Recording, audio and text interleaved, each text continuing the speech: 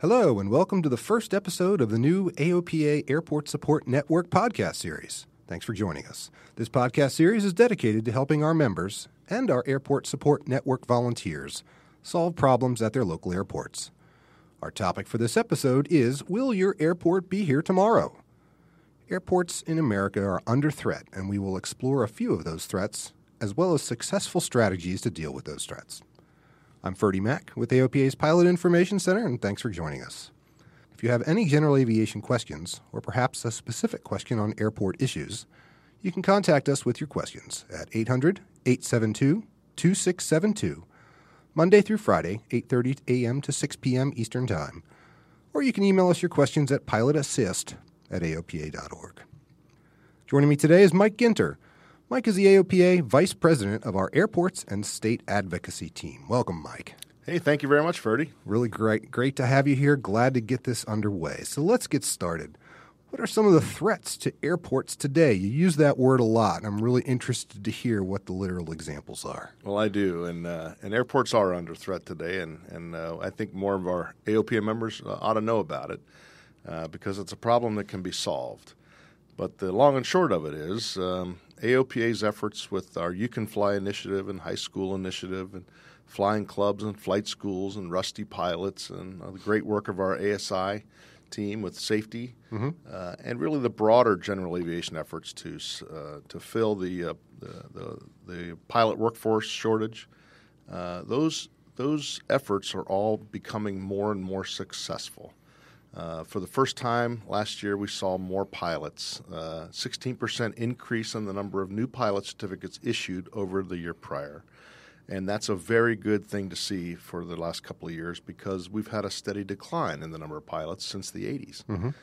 AOPA's quite successfly rolled out their high school initiative to 35 states and over 6,000 students in the next school year. Our flight school effort is now got 900 flight schools and 1,800 CFIs evaluated. And we'll have some exciting news coming out about flight school efforts in this next year. For flying clubs, we've created 111 new flying clubs, and there is over 1,500 flying clubs in our directory.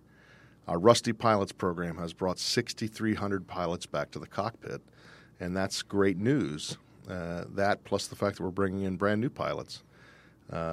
Safety in the general aviation is at all-time historic lows, which is great. Less than one fatal mishap per 100,000 hours, which is fantastic.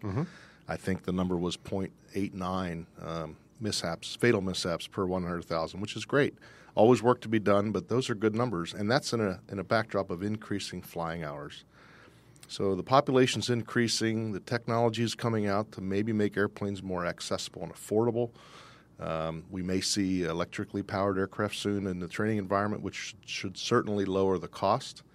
And I think we're going to see over the next couple of decades that the ability to enter general aviation, be a pilot, which is every kid's dream, was mine. I think that reality is going to become increasingly easy to experience. But there's one problem, and that is all these green arrows and green vectors on the stuff we're measuring. All the good things you've told us so far. All the good things are against a backdrop of the airport population in this country is still decreasing. So in 20 years, I fear that we're going to have a booming general aviation industry, more booming than it is today. But we're going to look around and say, where was the airport that used to be here? And it's a problem that we're focused on in my team. And this podcast series is dedicated to talking about those issues and helping our members and our Airport Support Network volunteers deal with those issues. We have currently 95 active airport cases that my team is working on. And they range from small airport problems like the 100 low lead fuel hose doesn't retract automatically, which is a simple fix, to issues like Santa Monica, which is under direct attack from City Council, and they've been trying to close it for years, and we've been fairly successful delaying that. And we have some more strategies we're going to pursue to try to keep it open. But the issues affecting airports range from the small to the huge. And my team is dedicated to that. So I wanted to start this podcast to make it available to all members. It's a great story. It's something that all of our members can help us with. And it's something relevant to all of our members. Absolutely. You know, the cheapest airplane in the world is no good if you don't have a runway to fly it off of, right? Right. So, Mike, how many airports are out there today, and what types of airports are out there? Well, that's a great question, Ferdy. The short answer is there's over 19,000 landing facilities in the United States. The vast majority are privately owned, and that could be everything from the grass strip on the corner of the farm to Chicago O'Hare and helipads.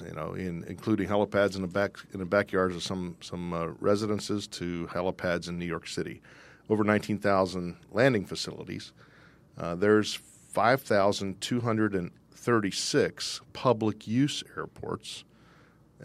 Some of those are actually privately owned, but 5,236 public use airports, which is what most of the GA community is using. I like how you described it when we were discussing it earlier. You look at the chart, you see an R on the chart, you don't go there. Right. Right. We're not talking about those. Sure. I mean, what pilot doesn't know the magenta circle with a little line in it? It's got a runway, and the little R in the middle of a circle means it's restricted or private. And they're certainly accessible to GA pilots, but you have to do some prior coordination. Yep. So there's 5,200 or so public use airports. And in that public use set, there's about 3,300 that are eligible for federal funding. And that program is called the NIPIAS, the National Plan of Integrated Airport Systems. And they get funding from the federal government. And let me tell you, Ferdy, I flew for about 38 years, GA, since I was in 10th grade. And I thought I knew a little bit about airports. 4,900 hours, and most of it in Navy jets, but about 1,900 in GA aircraft. And I thought I knew a little bit about an airport, control towers and airspace and ramps and everything else. And I even knew about private FBOs and commercial FBOs. I had no clue until I took this job, and my team educated me, that there's a vast knowledge of complex airport management and issues. It's a very deep subject matter, to include who owns the airport. The sponsor of an airport is a big deal. If it's a privately owned airport, the sponsor is the owner of the land. But the sponsor could be anything from a city or a county or a town up to an airport commission or an airport authority. I mean, everybody from the D.C. area knows the Metro Washington Airport Authority has Ronald Reagan Washington National Airport and the Dulles International Airport. Airport authorities are all over town. The Jacksonville Airport Authority, my old home base in my Navy days. I kept my T-6 at Hurlong Airport. And the Jacksonville Airport Authority owned Jackson International and Hurlong Recreational Field and the Craig Airport. So they had little 3 airports in their sphere. So the sponsor is something I learned about, and it's very important to know who the sponsor is because that's the person paying the airport manager's paycheck. And it's good to know who the airport manager is. And most of us kind of have a clue who he or she. And sometimes at the bigger airports, it might be the ops manager or the deputy airport manager that the GA folks deal with, which is fine. But there's a lot of depth in the airport ownership business, and that leads to many other areas that we'll talk about today. But it's a complex business, and the good news is for our members, we've got a great team of regional managers and airport experts on our staff that are poised and ready to help with all manner of problems that get raised. I'm going to put you on the spot here for a second. You mentioned NIPIAS and federal funding. As you said, to your average pilot, they might not know, much less care or understand what that means or what that implies. What does federal funding do besides its money that flows and improves the airport? What are the implications of federal funding? Well, good question. So the federal government, through the Federal Aviation Administration and the Department of Transportation, there's about a $3.35 billion with a B every year appropriated to a program that the FAA administers called the Airport Improvement Program. And as you can imagine, in our great country, that process is transparent, it's fair, it's highly regulated, it's highly overseen, and there are a lot of people that want to make sure those funds are given out in the right way. We, of course, are watching that all the time to make sure GA airports get their fair share.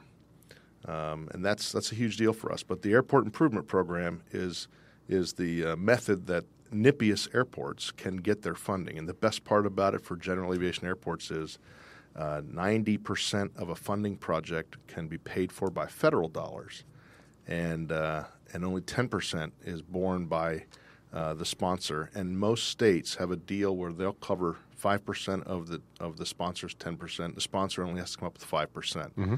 So you can see where at the state level they have to give maybe 5%, or sometimes it's more percentage of the 10%. Sponsors have sometimes less than 5% of the share, but the sponsor makes that money through hangar sales, hangar rent, fuel sales, ramp fees, any other source of revenue. And the state gets its money generally through fuel and excise taxes or aircraft registration fees. And that's a fairly large pot of money, but it's pennies compared to the federal dollars that are brought to bear. So it's a very important program. It really is the lifeblood that keeps this vital infrastructure going in the GA airports. So, Mike, what does an airport have to do to apply for and receive this money? And once they do, are there certain restrictions on how it can be used or any further implications? Sure. So the sponsor of the airport, typically the airport manager or the commission or the authority, will apply for the federal funding to handle a project. The project is usually going to be something that's laid out in the airport layout plan, which the FAA requires that there be a current airport layout plan approved to guide the growth of the airport or the rehabilitation of an airport. Mm-hmm. Safety is first, and after that, the runway reconditioning and taxiway expansions and lighting systems and AWAS, whether all those things are typically funded by AIP money. But the request goes in after the environmental impact studies are done and after the layout plan is done. This is a multi-year process. And when the request goes in for the funding and it's going to be approved, well, then the state and the sponsor come up with their share, and the FAA comes up with 90%, mm-hmm. and the money is then allocated for that project. And, of course, it could take a couple of months or a couple of years to do some of these projects. Because it's federal tax money that is flowing into the AIP and then down to these airports, there are federal requirements, and they're called grant obligations. The AIP handbook actually describes 22 categories of grant assurances. And these are things that the typical citizen would expect that their money is being stewarded properly. Mm-hmm. Things like the airport that receives this federal funding can't discriminate from one business to the next. It can't preclude certain types of airplanes from coming in. Like you can't say, well, we don't want any jets at this airport because the neighbors are upset about the noise. Mm-hmm. Those would be violations of the grant assurances. So these grant obligations are the hook that come with these federal dollars, and they actually do a great thing to protect the airport. And they help us with, in many cases, when an airport's under threat, we will use the fact that they have obligations, and the federal government will come in and help fix the problem. If it's a discriminatory act or if it's preventing competition at the airport. And luckily we have many airports that are growing nicely. And, of course, if there's an FBO on the field, that FBO owner probably wants the 100% of the business. And there are plenty of entrepreneurs in this country that see an opportunity and can raise the capital and get some investors and petition the airport sponsor for a second spot on the airport for maybe a second FBO. Mm-hmm. There are plenty of airports in this country, towered and untowered, that have 3 commercial FBOs on the field, and they're all thriving. Yep. Coeur d'Alene, Idaho is a great example. 230-plus based aircraft, no control tower, I don't think, and 3 commercial FBOs. And they're all doing great business, which is good. That's good for GA. But you can't discriminate against any type of airplane. You can't prohibit competition. And, of course, AOPA is a strong advocate of competition to keep the consumer getting the best deal. We're all about the all stakeholders in this airport ecosystem succeeding, and that includes financially. But competition's a very strong force to make sure egregious pricing doesn't happen. Okay, Mike, so you've talked about some of the broad notions of threats and issues at airports, but let's take it to the highest level possible that I can imagine. Why would anyone want to close an airport? Yeah, so that's a great question. We ask ourselves that all the time, right? Who in their right mind would want to close an airport? as a kid, I would have my mother drive me out to the York airport, and I would be that snot-nosed little kid hanging on the chain link fence watching the airplanes come and go. And these were the coolest airplanes on the earth. These were Cessna 172s and 152s, and it was just the greatest thing in the world to get 2 hours at the airport if Mom was not busy on a Saturday afternoon. And that was how I got hooked on all this. I mean, we all have our story about what got us in, but who would want to close an airport? Well, there's lots of vectors. There's lots of lines of attack. And the most egregious and simple one to explain is sometimes there's outright political pressure to close an airport because the land the airport's sitting on has become more valuable as something else than an airport. Mm-hmm. We just had an experience in North Perry Airport down near Fort Lauderdale, and we'll talk about the details of that case in a later episode in this series. But that airport had a city commissioner that wanted to try to fund a study to redevelop the airport, and we were able to rally the local business owners, local pilots. They formed an organization and they pushed back, and they got great support from the sponsor and from local politicians who very loudly proclaimed that nothing's going to get in the way of that airport. They want to keep it open. So it was a very good early success for us. But we know that threat is still out there at that airport, and we're keeping an eye on it. But the political threats from local politicians who see an opportunity perhaps to increase the property tax base or increase the number of students, they'll need more high schools. I mean, this is the essence of suburban growth. And the bottom line for us is we encourage strongly that local elected officials know enough about the airport and embrace their airport to make it part of the city's growth so that it can be a bright, shiny attraction for other businesses to come in. Airports are an economic engine for any community's growth. I mean, it brings in business, it brings in people prospecting to build stores or develop new communities or to fly patients, or there's law enforcement flights are conducted, air ambulance flights are conducted, firefighting flights, and the list goes on and on. But the biggest one is the political pressure, and then we can talk about a few other threats as well if you have some time. Sure. Why don't we do that? And also, let's start feeding in the idea of based on certain threats, how can AOPA assist and help? Sure.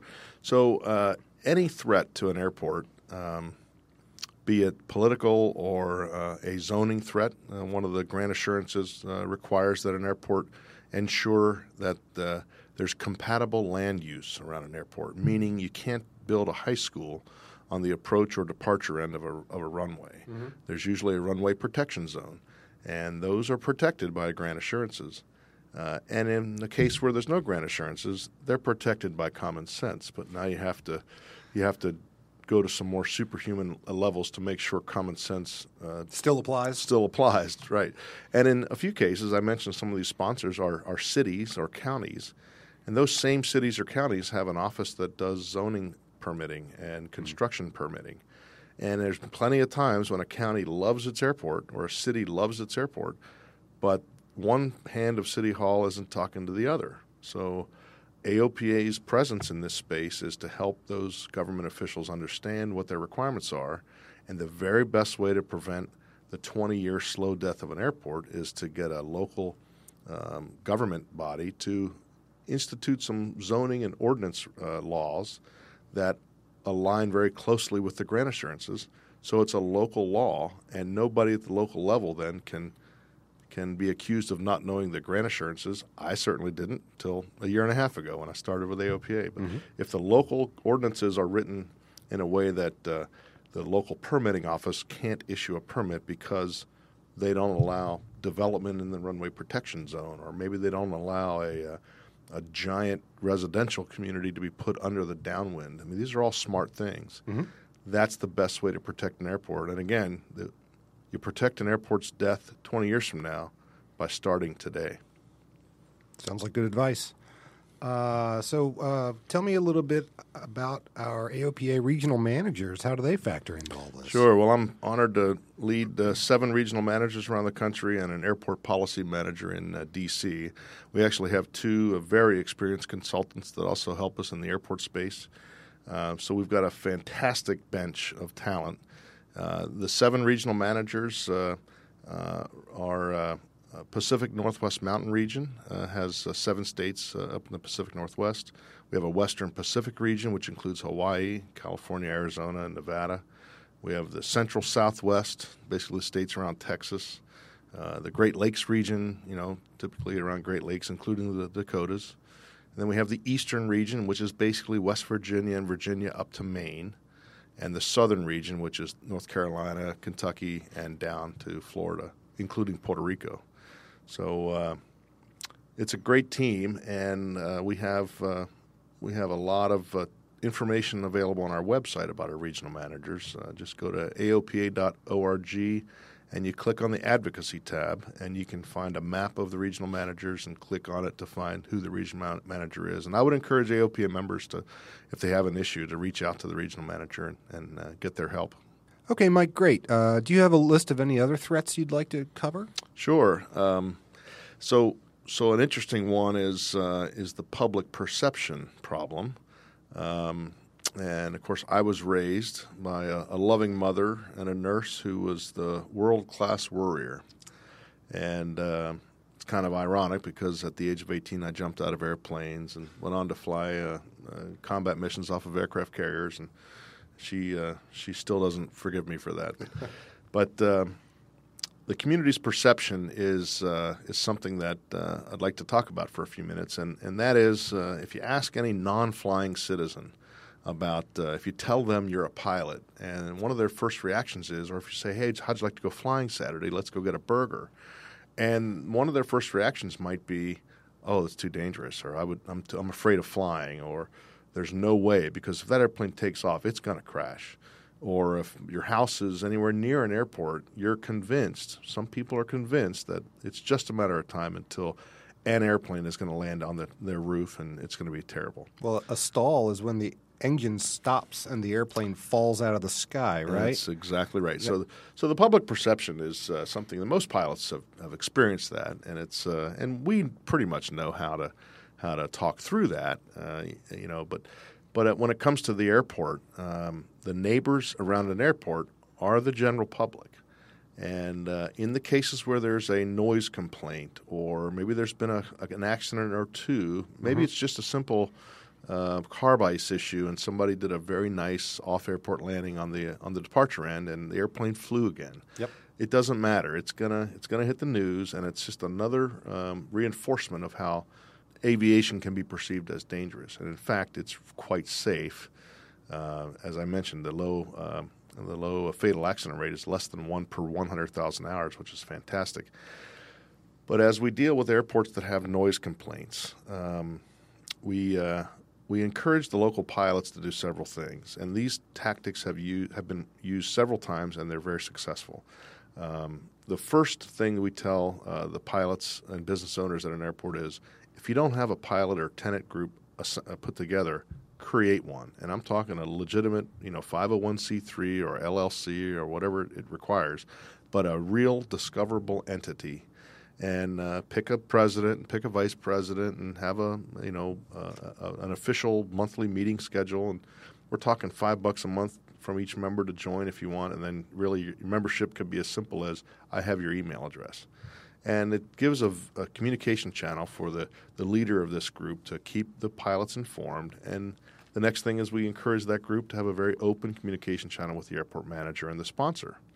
So they don't represent necessarily all of the members at the airport, but they or pilots at the airport, but they do have a voice, and this is the strength of advocacy, right? So the second thing is to make sure there's a good relationship between the pilot-tenant group and the airport sponsor. And then when there's a noise issue, it's 100% a community outreach game. The best airports that have the least amount of noise perception problems or safety-related problems are the airports that have an annual Wings and Wheels event or a fly-in or an open house, or they host the 5th or 8th grade class for a major STEM event at the airport. And what a better place to have a STEM event for science, technology, engineering, and math than an airport. Mm-hmm. I mean, you get to see the forces of lift, drag, weight, and thrust coming together, and you get to hear about Bernoulli's principle and Boyle's law if you want to get into the depths of a carburetor. But those airports that have those activities tend to not have as many noise complaints because there's a favorable impression of the airport. The EAA does an excellent job with Young Eagles. The Boy Scouts generally have a presence. The Explorer posts are at the airports, and that brings families into the airport to see and hear the airport airplanes. The Civil Air Patrol has a great presence at airports, and those activities tend to improve an airport's public perception. So any noise complaints around an airport, it's a long game. It requires years of positive messaging, positive outreach, and it's absolutely the way to prevent an airport from having noise complaints and a bad reputation. And as soon as you have a politician that wants to redevelop that airport and he's got the wind in the sails of the public doesn't like the airport, our job just got harder to save that airport. All right, Mike, so how can our members help? Well, that's an easy one to answer. So the first thing any AOPA member can do to help, really any pilot at an airport, is to be involved. Pay attention to the airport, get to know the airport manager. If there's a pilot association or a pilot tenant association, join it and get plugged into the communication channel of what's going on at that airport. Some of the more active pilots at airports will actually go to the airport advisory board meeting, if there is an airport advisory board. An excellent way to find out what's coming down the line for the airport. If there's a major hangar construction project that maybe is going to require a taxiway to be moved, that's a very disruptive event, but it's a good event for an airport, So that coming down the line is something that requires the airport manager to make sure the local pilots and tenants are aware of, so it's not as disruptive as it could be if it's a surprise. You come out to fly your airplane and you can't get your airplane out because the taxiway's closed.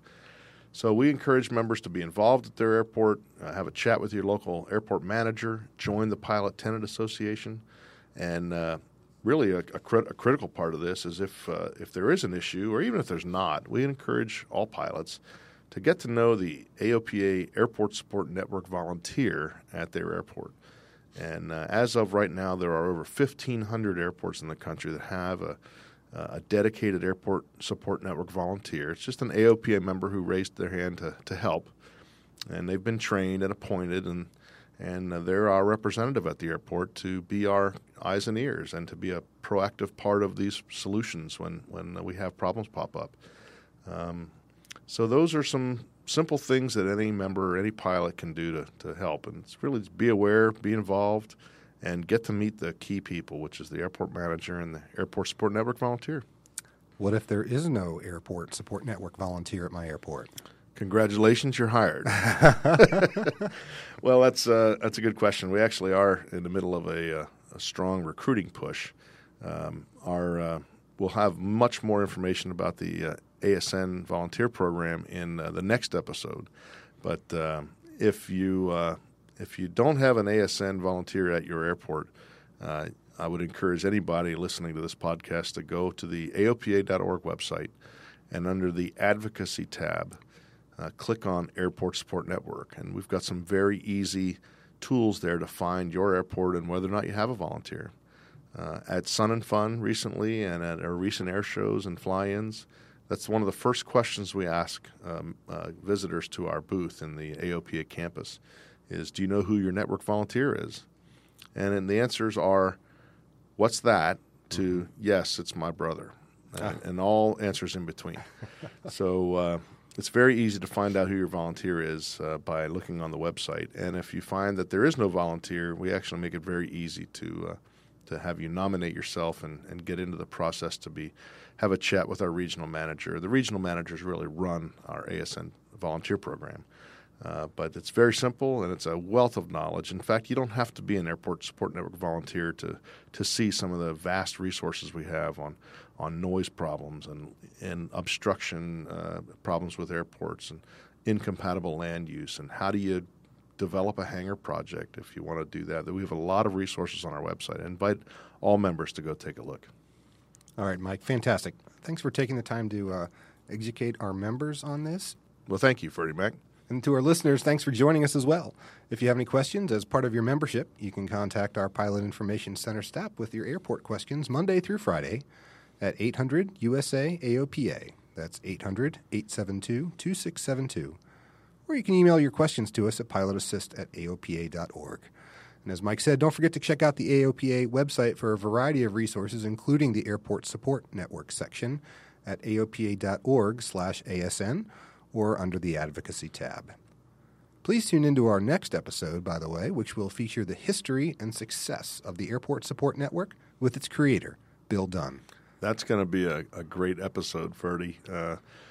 Bill Dunn was around in AOPA as in my position, Vice President of Airports, and I'm anxious to have him on this podcast series to tell us all about how the program got started and all the many things. He's a wealth of knowledge, so thankfully we still have him on our team. Yep.